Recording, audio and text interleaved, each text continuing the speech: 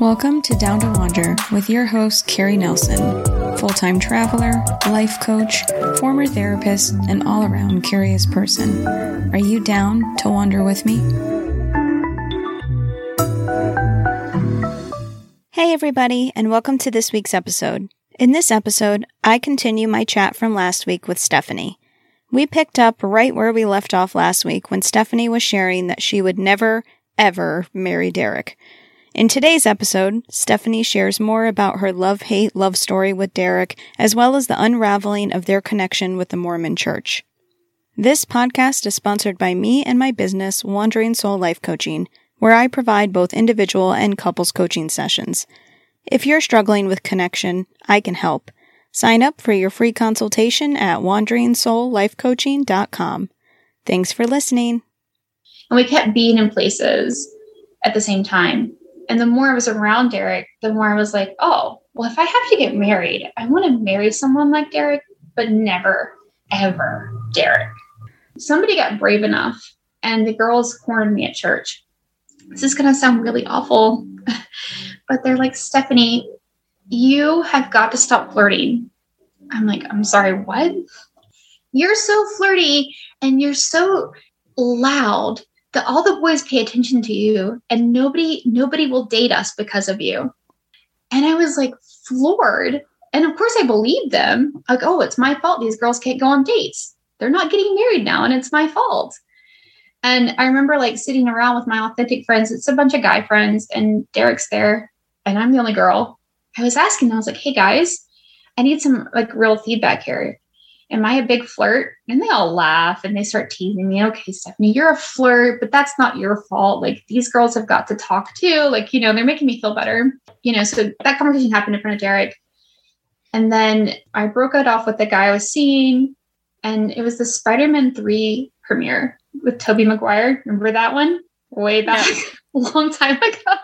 And I was supposed to go with the guy that I broke it off with, but I was trying to just stay away from him. And I was like, no, I called 10 different people to get Derek's phone number.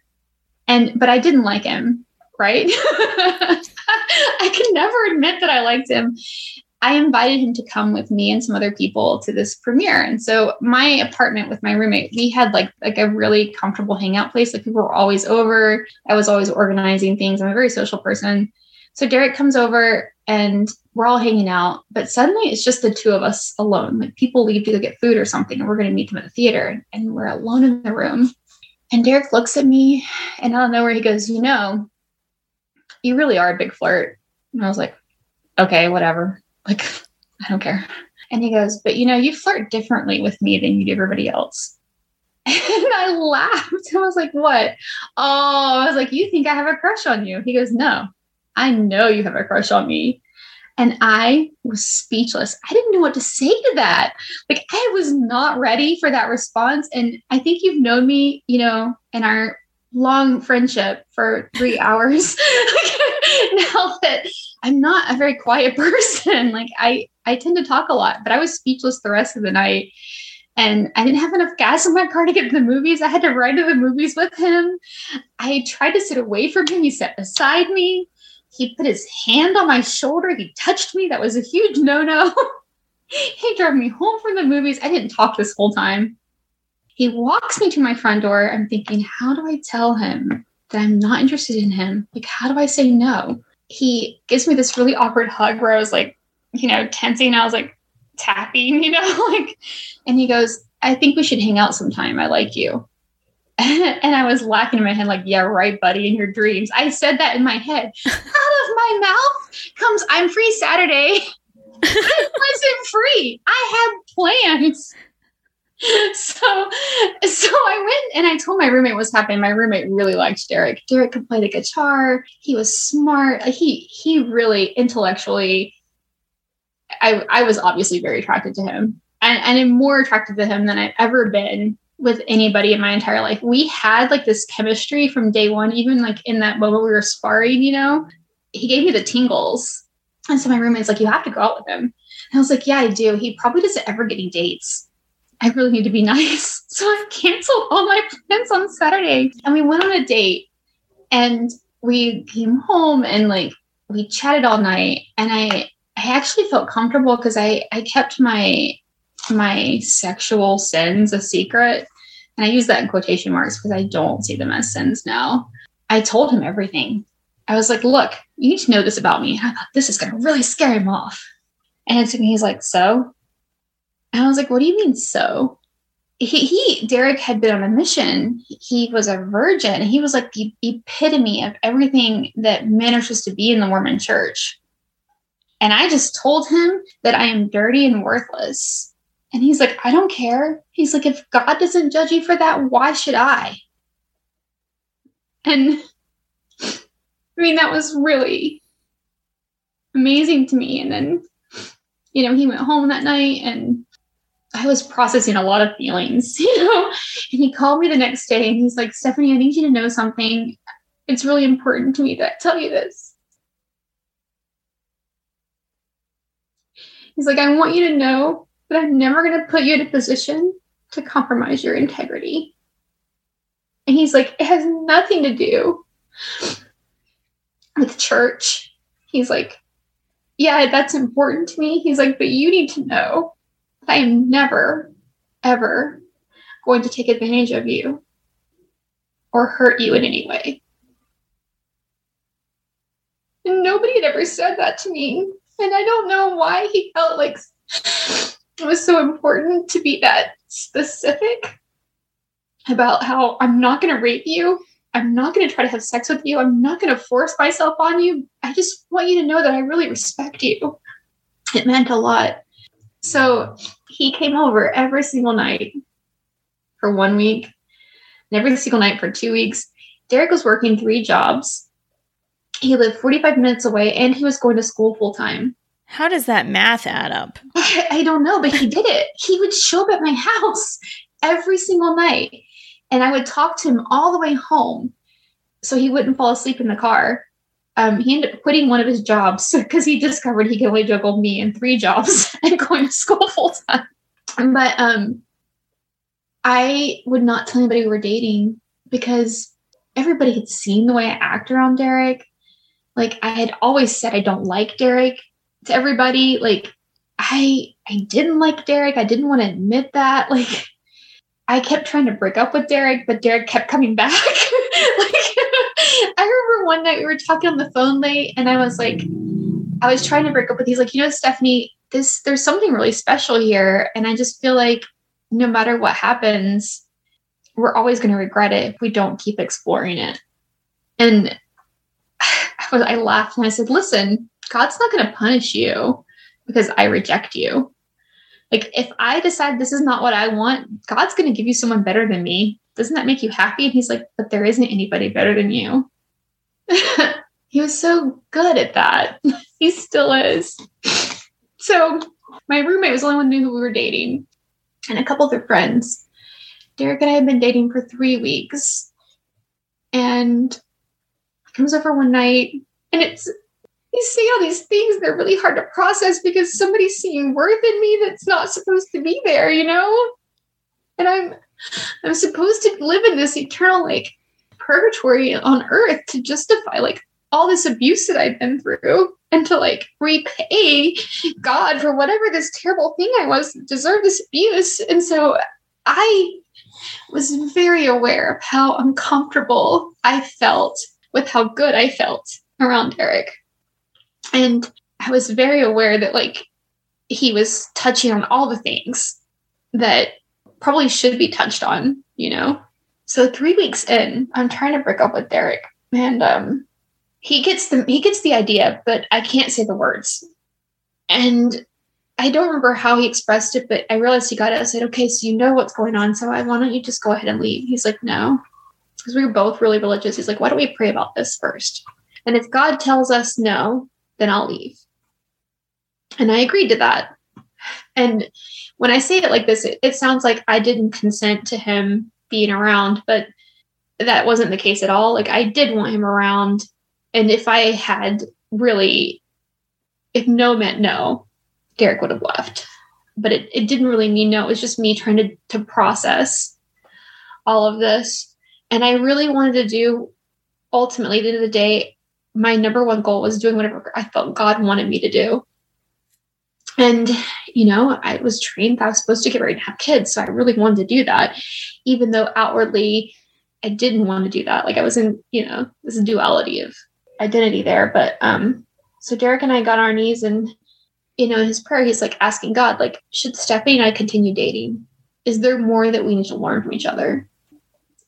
But we had this experience, both of us did simultaneously. The room was on fire. And I can't describe it now. Like, even taking away the religious context, we had this shared experience that was very powerful. And when it was over, Derek looked at me and I looked at him and I nodded my head, and he nodded his head and he said, "So I guess we're getting married, huh?" And I said, "Yeah, I guess so." And so we got married 2 months later and we've been married for 14 and a half years. At the time, I thought it was divine intervention, and, maybe it was, but what I really think it was, I think both of us, now that I know Derek's background and like what he was going through at the time, we both needed a change. We both needed what the other person had to offer. And I think subconsciously we could feel that we were going to get that need met from that other person. And I think we were just willing to risk it to get out of the circles we were in, like the cycles. So we did it. We got married 2 months later. I got goosebumps. I haven't met Derek yet, but he's also going to come on the podcast and talk about his story. So I'm excited. I will now have like 3 pairs of podcast episodes that are related. I had my cousin and his wife. I had a friend and her soon-to-be ex-wife. And now I'll have you and Derek. It's very exciting. So I'm like now super excited to hear like, what was that like for him? Because it sounds, in a way, it sounds like a little Steve Urkel-ish, from like Family Matters. Like, I'm going to wear you down. Like, I'm going to wear you down. So it'll be interesting to hear his side of things. And I think he just knew. He knew I was feeling what he was feeling, and he knew that I was uncomfortable with commitment. And I think he just knew that I would never come out and say it. I would talk around it and I would imply it. And if he had gotten it and left, I would be like, okay, fine. I would have been sad though. But I think as long as I wasn't going to say it, he was going to pretend like it wasn't happening. And I also told him before that, I was like, I think I might love you. So I was definitely giving him the comeback vibe. It wasn't like it was all, I probably left that out a little bit. I didn't mean to, but like, I was definitely like giving him signals to come back, So we got married, and I got a new family and a new job title. So now I'm a wife. Derek had these very ambitious goals. He wanted to finish his degree. He was going to go to Brigham University and study Chinese and go into international law. And I was like, that's great. I'll support you. I'll work full-time. You go to school full-time. I want to go to school eventually because I'm going to save the world. Like, I'm going to become a therapist and I'm going to help women at risk. So you go ahead and do that.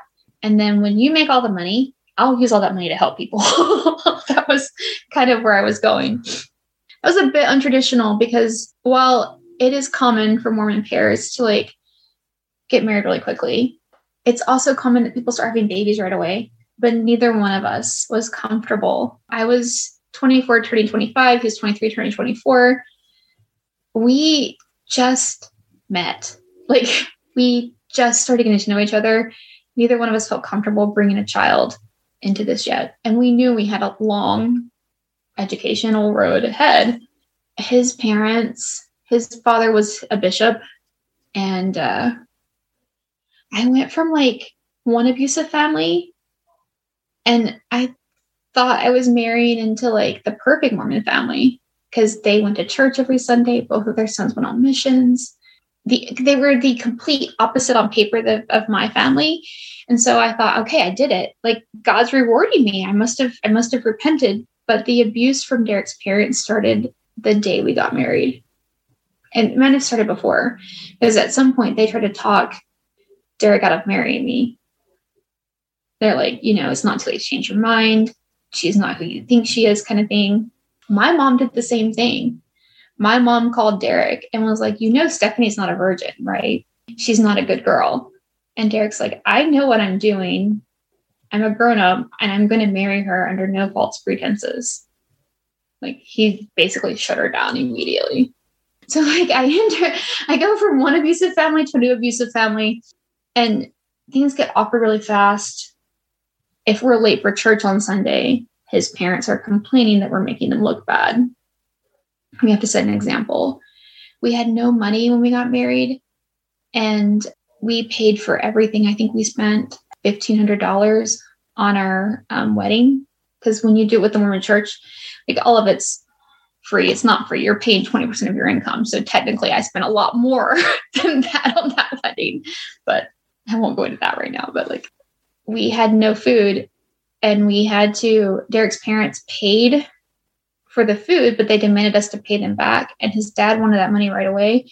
And so we gave him my entire paycheck. And so all of our gift cards that we got from like our wedding gifts that would have been spent on setting up a household, we used for food.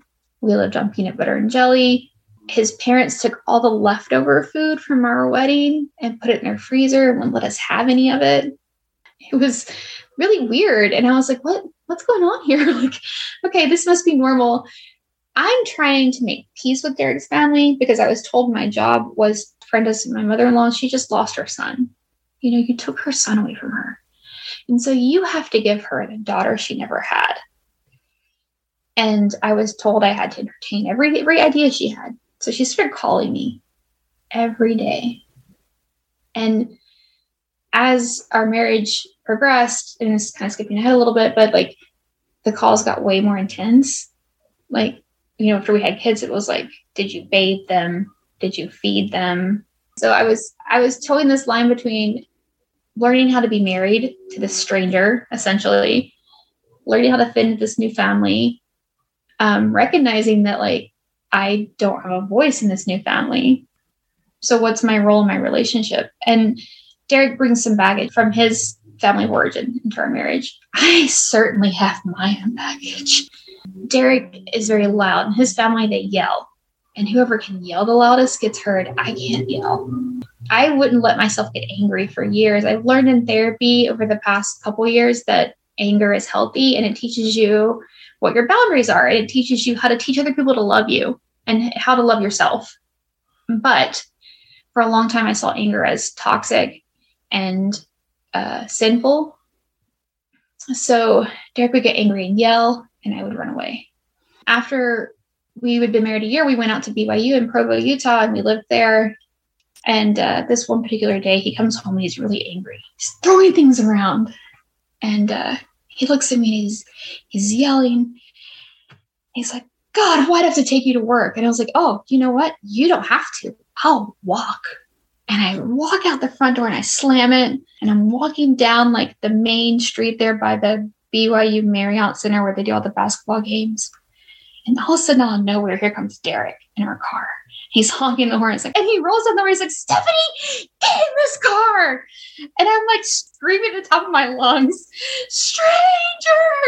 And everybody's like, nobody's stopping to help. Like nobody gives a crap. This guy could have been a serial killer and he would have got away with murder that day because nobody was going to help me.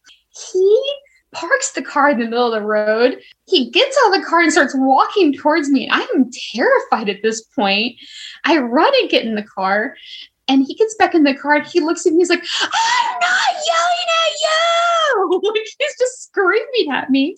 I'm in tears because he clearly is yelling at me. I don't know what he thinks he's talking about. He drops me off at work, and he shows back up later. It's really cute. We had no money. We were saving money. We were living on my income entirely. He was going to school full time, and he had made all these paper cutout flowers. And he's like, I'm sorry, I can't afford to buy you real flowers, but I really am sorry that I took out my frustration on you. But like, we'd been in this cycle for a long time of like the way we process these emotions. Derek wasn't allowed to have emotions in his family of origin. I was not allowing myself to have emotions. His came out as anger. It's the only emotion he knows how to feel. If he's hungry, he's angry. If he's sad, he's angry. If he's tired, everything's angry for him. For me, it's anything but angry. And so that created interesting like dynamic. So I used the church as like an anchor point. And I was like, okay, this is how we're going to get this right. Derek, the church says we have to go to the temple every Friday. Okay. We have to have a date night. We have to do all these things. And looking back, I can see it now. Like Derek was already pulling away a bit. He had the fortitude of being at BYU, having access to material that we'd never had access to before. Because in the Mormon church, you're not allowed to look at material from other sources. You can only read information published by the church. And if you do, it could be considered as like sympathizing with anti-Mormon literature, and you could lose your temple recommend. And the temple recommend is what was necessary for us to get married. So we agreed to all these conditions so we could even get married. And in my mind, that meant that our relationship was predicated upon my adherence to these ideas, right?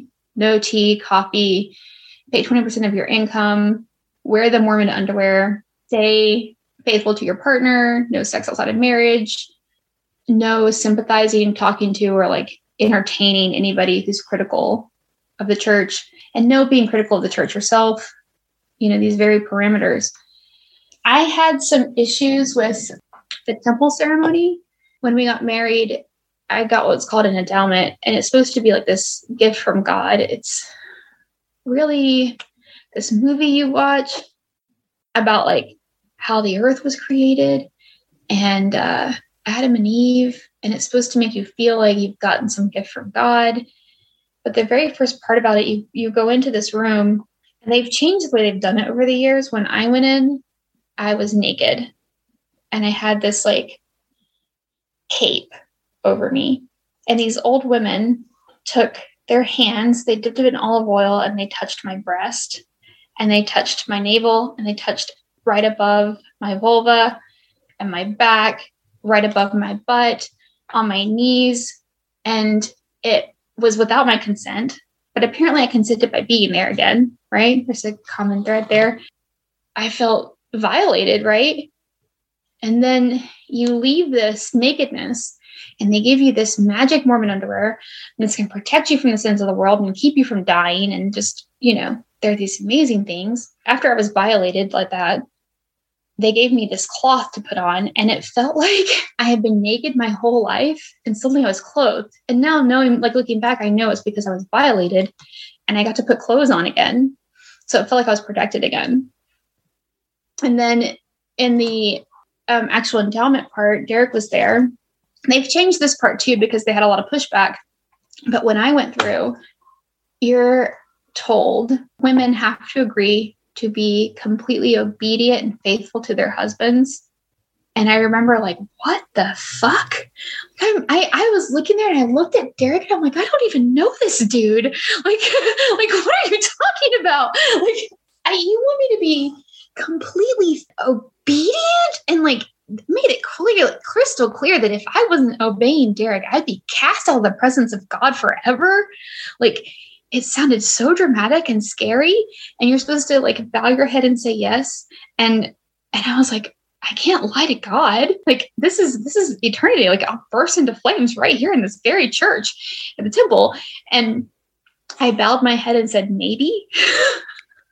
And I still got through. And I remember sitting like you have to go through all these like different steps, and you get all these special like handshakes that are signs and tokens that get you into heaven. And I'm like, I'm never gonna remember all this. And I'm sitting in like the final, like the celestial room was supposed to be like being in the presence of God. And I'm sitting with Derek, and I was like, oh shit, what did I just agree to? like what's going on?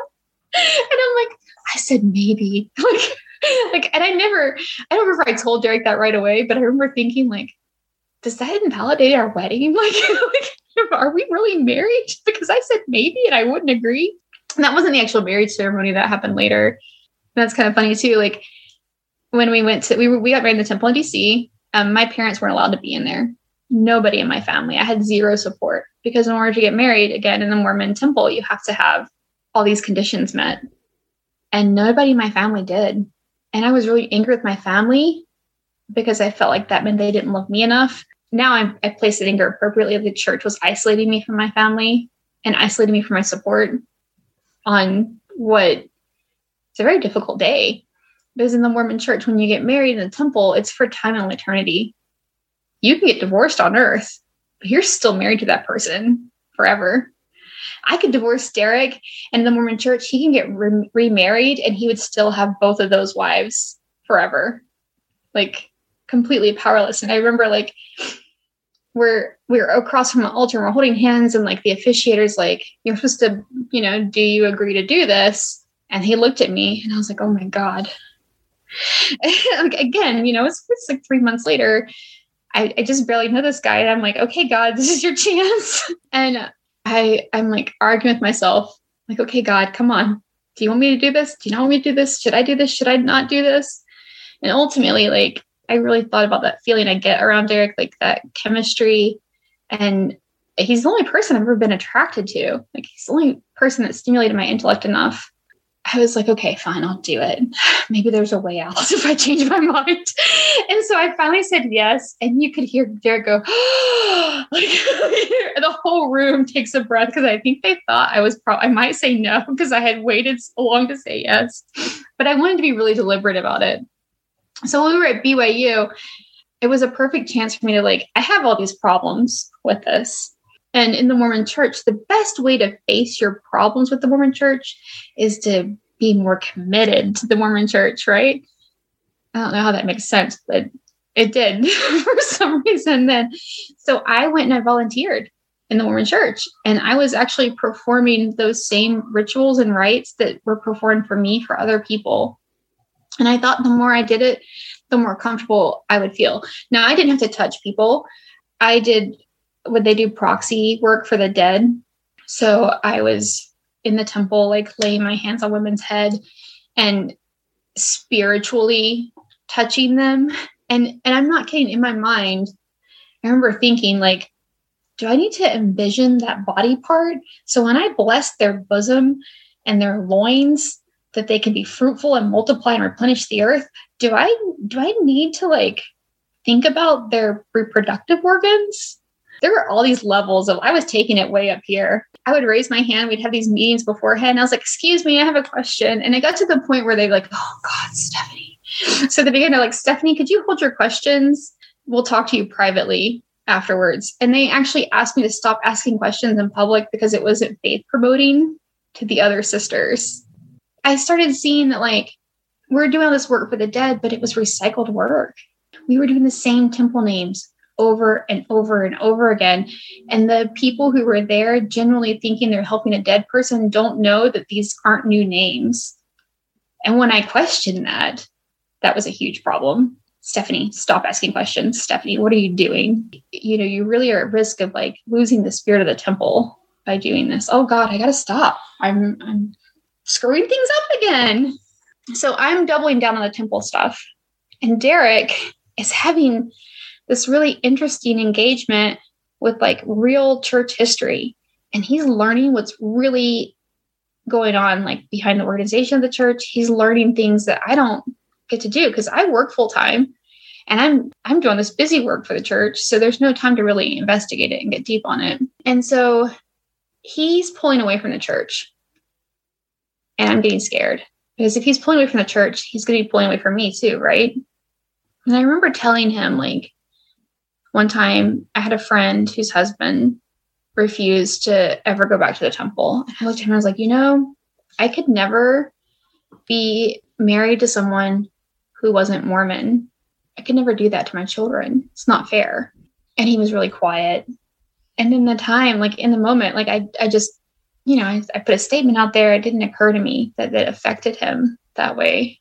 But I found out after we moved to Virginia and he's really struggling with some stuff then. And I wasn't supportive.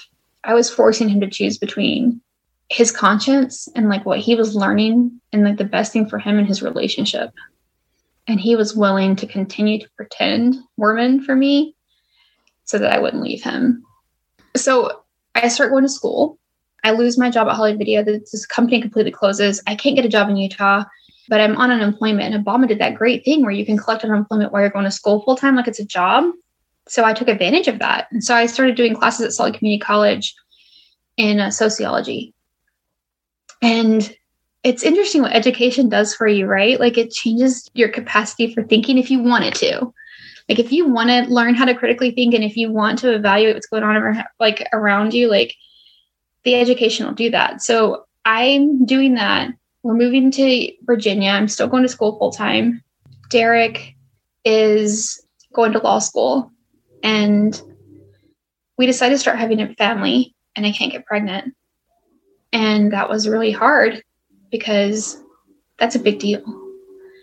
My whole purpose in this world is to have children for Derek's posterity. As a matter of fact, one of those temple promises is that I will be a priestess to Derek. Like Derek's going to be a god, and I get to be his number one right-hand woman, and he'll get all these other women. Sure. Like polygamy is practiced in Mormon heaven, but I'll be number one. But that's dependent upon my ability to provide him progeny. And so like, I have this complete emotional break. I'm going to school full time. I get a full-time job because I want Derek to focus on his studies. Cause I know that like the key to like my success is going to be his financial support so that I can go to school later. Right. So I'm taking on more and more. And I am really emotionally upset because I feel like I've offended God and God doesn't want me to have children. So that must be something's really wrong with me. Right. And then suddenly like I start losing time. Derek would say, Stephanie, Stephanie, Stephanie, and I'd snap. And there were these moments where like he would find me just staying in the kitchen, blankly staring. And we'd be in the middle of conversation and I would disappear. Like my eyes would glaze over and I was just gone. And I'm juggling all this in school and I'm emotionally gone, like something's going on. So I decided to get counseling. But in the Mormon church, it's Mormon counseling, which by the way, isn't very effective, but it was helpful in the sense that like it gave me a springboard because I didn't know anything about psychology at this point. So I started seeing a counselor and she diagnosed with PTSD. And, she's like, I think you're experiencing this trauma. And so I, on my own, came home and read more about PTSD. And so I would catch myself losing time and I would sit with it for a moment. And I started breathing. I said, okay, Stephanie, there's something going on here. There's something you need right now that your body tells you you're safe enough to process and it wants to remember. So let's remember. And all of these memories, like the ones I told you about earlier, started flooding back. I didn't remember any of that at this point. And they were very vivid to the point where like my body physically hurt in the places that my mom hit me. I was experiencing the physical and emotional pain. And I would tell myself, I'm like, Stephanie, it's okay. You were a kid and that wasn't right. No one should treat you that way. It's okay if you're sad. It's okay if you're angry. And I just gave myself permission. I didn't know what I was doing. I didn't have a real therapist. I was just reading this research and I was learning about what my body was doing. And I was experimenting with how to respond to that. And it was working. I was really lucky. I don't think that's normal. I think people should have like guided, educated, trained professionals to do this with. I got lucky, I think. And we're lucky too that we have a marriage counselor who worked with a lot of trauma patients before he became a marriage counselor. And so our marriage counseling is more than just marriage counseling. It's really just couples group counseling kind of. And so like I was able to get myself to the point where I could actually deal with it with like trained licensed professionals. But I started researching constantly about abuse, about trauma. I learned big words like informed consent. And that, I think, the first place I applied that was the rape. Well, I did not give informed consent. Like I could never, and I still sometimes struggle with the idea that like, I did say no, but I was there. So it was some kind of implied consent, maybe, but I never gave informed consent. Never. At any time did I agree to any of this. After we had our daughter, like when we finally got pregnant, I remember holding her and looking at her and this click went off in my head. And I was like, you are more than a vagina. You're more than your reproductive organs. You are so powerful. And I want you to know your power. And then it hit me. I can't teach her power until I learn my power. if I want her to do that, I have to do that first. So what do I have to do to get there? I started asking myself, okay, Stephanie, I'm going to be the mother that I deserved and that Belen deserves, my oldest daughter. And I'm going to be everything I want her to be so that she knows how to be it. And I didn't know what I was doing. I just kept reading research, and I knew what not to do in parenting. And that was just as helpful, really, as what to do. And I have this really neat ability. It's a blessing and a curse where I can empathize with people to a very sincere and real degree. Where, like, when she was crying, I could tell immediately she feels hungry. I could feel her hunger. I could feel her sadness. And I discovered I was really good at this mom thing, because I had this really cool ability. But I also realized, like, I like psychology. I'm really good at feeling other people's feelings too. I can tell when someone's sad because of shame.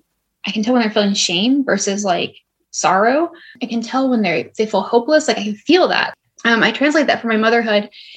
And I thought, if I can do this, then that must be a gift from God, right? We're still framing things in the Mormon context. So what would God have me do with that? And I was like, well, then I need to help people.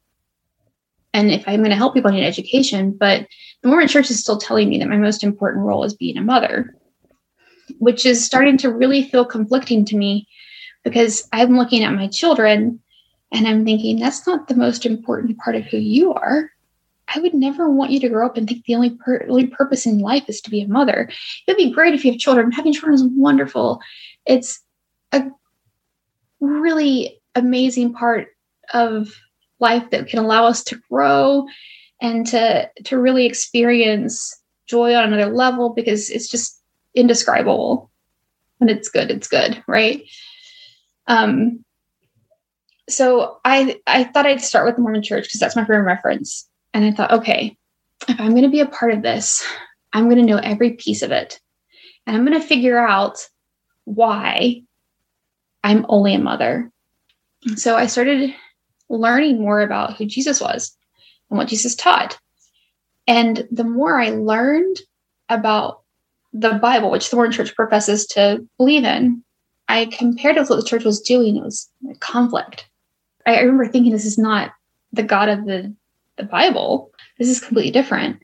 And in that time frame, like, Derek decides he wants to stop paying tithing. So we're supposed to pay 20% of our income in order to keep our temple recommend, in order to, like, just be a full and faithful member of church, to stay in God's good graces. They call it fire insurance. If you don't pay your tithing, you'll burn at the last days. So Derek comes to me and he's like, Stephanie, I've studied this out and I don't want to pay tithing, and here's why. And I want you to do the same thing. You don't have to agree with me. You just look at these things. He gave me like scripture references, things that Joseph Smith had said when he was organizing the church about tithing. And I prayed and I was like, okay, God, Derek's wrong. He thinks we need to stop paying tithing. So I'm going to entertain him. I'm going to read all this stuff. And I want you to tell me how to tell him he's wrong. It took me 3 days.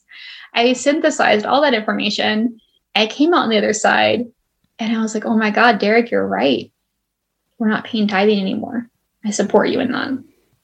I was seeing like the way they treat gay people. And I was like, wait a minute, that's not love. I learned more about the priesthood ban and like how Black people weren't allowed to be full, like faithful members. And at some point, Brigham Young, one of the founding fathers of the church, if you will, he actually sold a Black woman to Joseph Smith as a slave for all of eternity.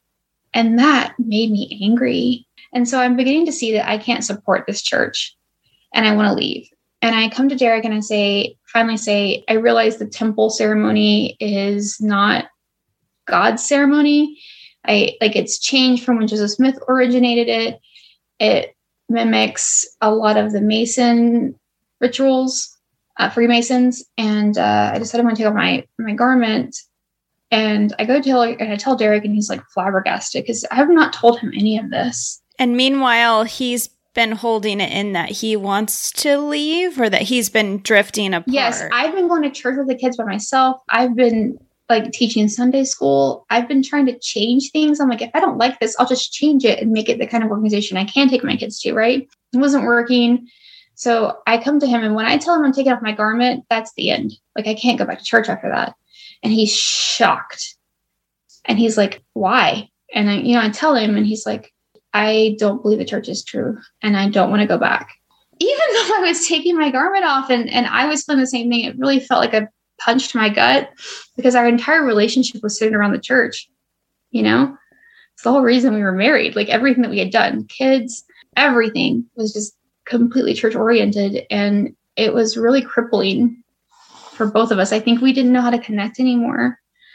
And I learned feminism. I learned how to take the things that had happened to me. And I used to have this motto, like, focus on what you can do, not what you can't do. And I feel like that was limiting, because then we focus on controlling what we can control. And sometimes that's toxic. We over control in some areas. So I learned to figure out how to accept the things that I can't control. And then I can reinvent myself from minute to minute. If I don't like who I am right now, I can be someone different in 5 minutes from now. But Derek was getting increasingly angry, and we were really having a hard time connecting. And I was using the Mormon tools I was trying to use to fix it. I was giving him free time. He would come home from work and I'd say, why don't you go with your friends? And so I was doing all the parenting alone. And I felt completely emotionally cut off from him. And I was so unhappy. And suddenly, like, I started considering divorce. And I was like, well, if everything I believed about the Mormon church is wrong, then everything I believe about divorce is wrong. So I was like, how are kids coping with divorce? Like, how should I be treated in a relationship? What is love really? And I went to Derek and I said to him, I got a bunch of books on marriages. I started reading John Gottman's research.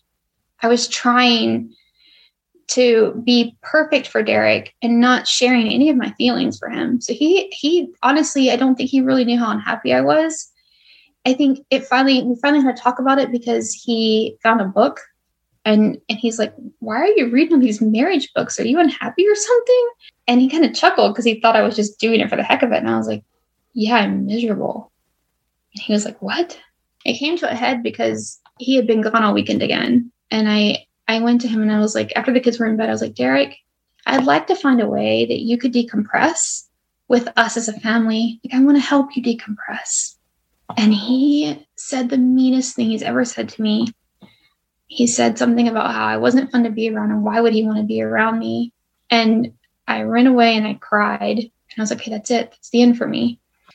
And so I went back and I said, you know what? I'm making an appointment with a marriage counselor. I'm going to email you the details. If you want to show up, that's up to you. But I can't live like this anymore. And I can't promise you, if you don't show up, that I want to stay. And so I made that first appointment and sent him the details, got a sitter. He showed up. And he's made every appointment since then. And we started really addressing like our shared toxicity, like the things that we brought into our relationship that wasn't helping either one of us. You know, it's not all Derek. Like, he was explosively angry, but I was holding him back so much because I couldn't let myself feel safe with him, even though like he's never hurt me. The anger was a signal to me that I could be hurt. And I was just not willing to be vulnerable and completely open. And then, I mean, of course, like I've been holding on to trauma, you know, and so I needed a good outlet for that. And so I think traditional marriage counseling ends like you have a goal, you set a goal, you achieve that goal and you move on with your life. We've been in marriage counseling for 3 years and we're probably going to be in it longer. And I think our marriage counseling is less, I mean, there's a lot of like how we can change the culture of a relationship, but we're also like working on overcoming the conditioned gender roles we got from our upbringing in our Mormon church. We're working on like our individual traumas from like our family of origins. And we're working on like being a part of the other person's healing, which has been really beneficial for us. And I think that's kind of a unique experience in marriage counseling because from what I understand, it doesn't usually work like that. Yeah. It sounds like you are both doing the work, but you're doing the work together and you both understand it, because of the upbringing, you guys can relate to one another. And yeah, it is fascinating. I don't think there is a right or wrong way to do therapy. And it sounds like your therapist, really sees benefit in you guys processing these things together. And I'm a huge proponent for marriage therapy or couples therapy. I think every single couple, even if you feel like you are absolutely doing wonderful, I think it's great to get a tune-up, as I like to call it. And I totally agree. Yeah, talk about the difficult stuff. Anthony and I talk about difficult stuff all of the time. And it's what helps the relationship to grow. Even on like the most basic, like let's say we had the perfect upbringings, like we still have different upbringings and we have to learn, like everybody's speaking a different emotional language. And that marriage counseling really helps you learn the other person's language so that you can have those difficult conversations. So you can I think disagreeing in marriage is healthy. I want to be married to someone I can disagree with, but I need to learn how to do that in a way that's connecting and not disconnecting, Absolutely. So we through marriage counseling, and through my own research and my own work, I've realized that my empowerment is based on what I get for myself. I can't wait for Derek to give me permission. So last year, during the pandemic, I was with the kids and I was going to start school, but that was a convenient excuse not to, right? So this year, I had been looking at that psychology program at Penn State for a while. I liked that it's online. I like that I can still be a mom and, manage all of that without having to get childcare because childcare is expensive. But I didn't really believe I was going to get in. I have my undergrad GPA was a 3.5 because that one semester where everything went down south for me. And I had to cope with that. My grades really tanked that semester and it really brought me down. I didn't know that 3.5 is a pretty decent GPA. So I went into this, calling Penn State admission department, so my GPA is only a 3.5. Is it still okay for me to apply? And I think the person they're in, was what did you say? He's yeah, I think you're okay. I think you're okay. So I had this mentality that I'm just going to go after it. And let the insecurity and the negative self-talk, I can't make it go away. I haven't figured out yet, the proper approach for it to never be there, but I figured out that I can fight back against it and I can push back. And so I'm just running at these things that I want head on. So I got into school. I got into Penn State. Super excited. I just finished my first semester with a 4.0 and I was so proud of myself, because I have ADD. I have 2 kids. I have a husband with a really demanding job. And my goal was to just finish and not turn anything in late. That was my goal. And I did better than that. And it's been really empowering because I realized over the course of the semester, I'm not getting these grades because that's just what happens. I might be smart. That was the first realization. And then in November, I was hey, Derek, do you think I'm as smart as you? He looked at me, he's what? And I was yeah, do you think it's possible that I'm just as smart as you are? Because, again, sapiosexual to me, he's the most amazing, smartest person I've ever known. If I could be as smart as him, then damn, I'm doing pretty good. And he's of course, I wouldn't be married to a dummy. But I was things shifted for me. And just the action of pushing myself forward, even though I don't believe I can do it somewhere, I'm going to prove myself wrong. And trying it has been so empowering. I'm leaving the end of this year with this sense of I am valuable. I am more than a reproductive system. I'm more than a mom. I have something wonderful in my brain that I can share and I can learn, I can grow, and I can leave something good in this world beyond children. And that's been really cool. That's huge. I mean, your story just from beginning to end, you have been through so much. And yeah, like I said in the beginning, I was sure that there was a lot of growth. Yep, there is a crap ton of growth in this story, and all of the circumstances, that you've had in your life, and how, you just overcome and overcome and overcome every single time. And, now it sounds like you actually believe that you're worthy of overcoming. Yeah. And that feels like a huge victory. And this is new. This is why I was crying earlier. I'm angry that no one saw potential in me before. I'm angry that there is a world that still exists, that women are still a part of, that they're not allowed to think that they can be scientists, that they're not allowed, they don't even have access to information that would even imply that they could do something beyond birthing children. And I'm angry for that. And I'm very much ready to burn bras and fight the patriarchy over the whole thing. But I don't know that I can change all of that. But if I can meet one woman who has felt like that or feels that way and feels trapped, and show her that she can find the door, and that more importantly, she has the power to open the door and walk through it, then I would do all of that over again. Yeah.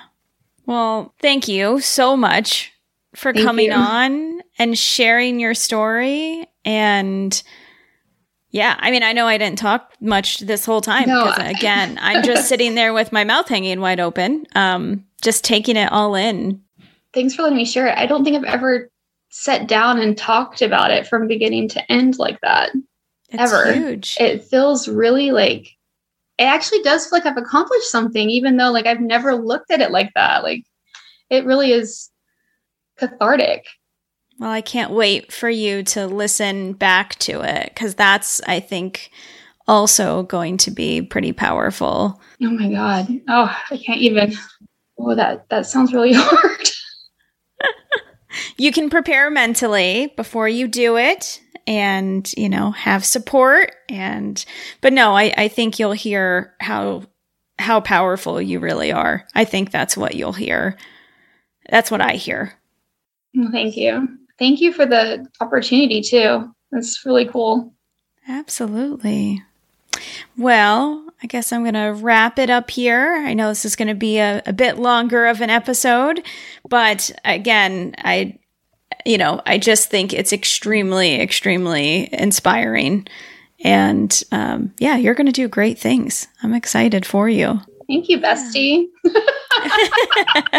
All right. Well, I will end it here and wander with you soon.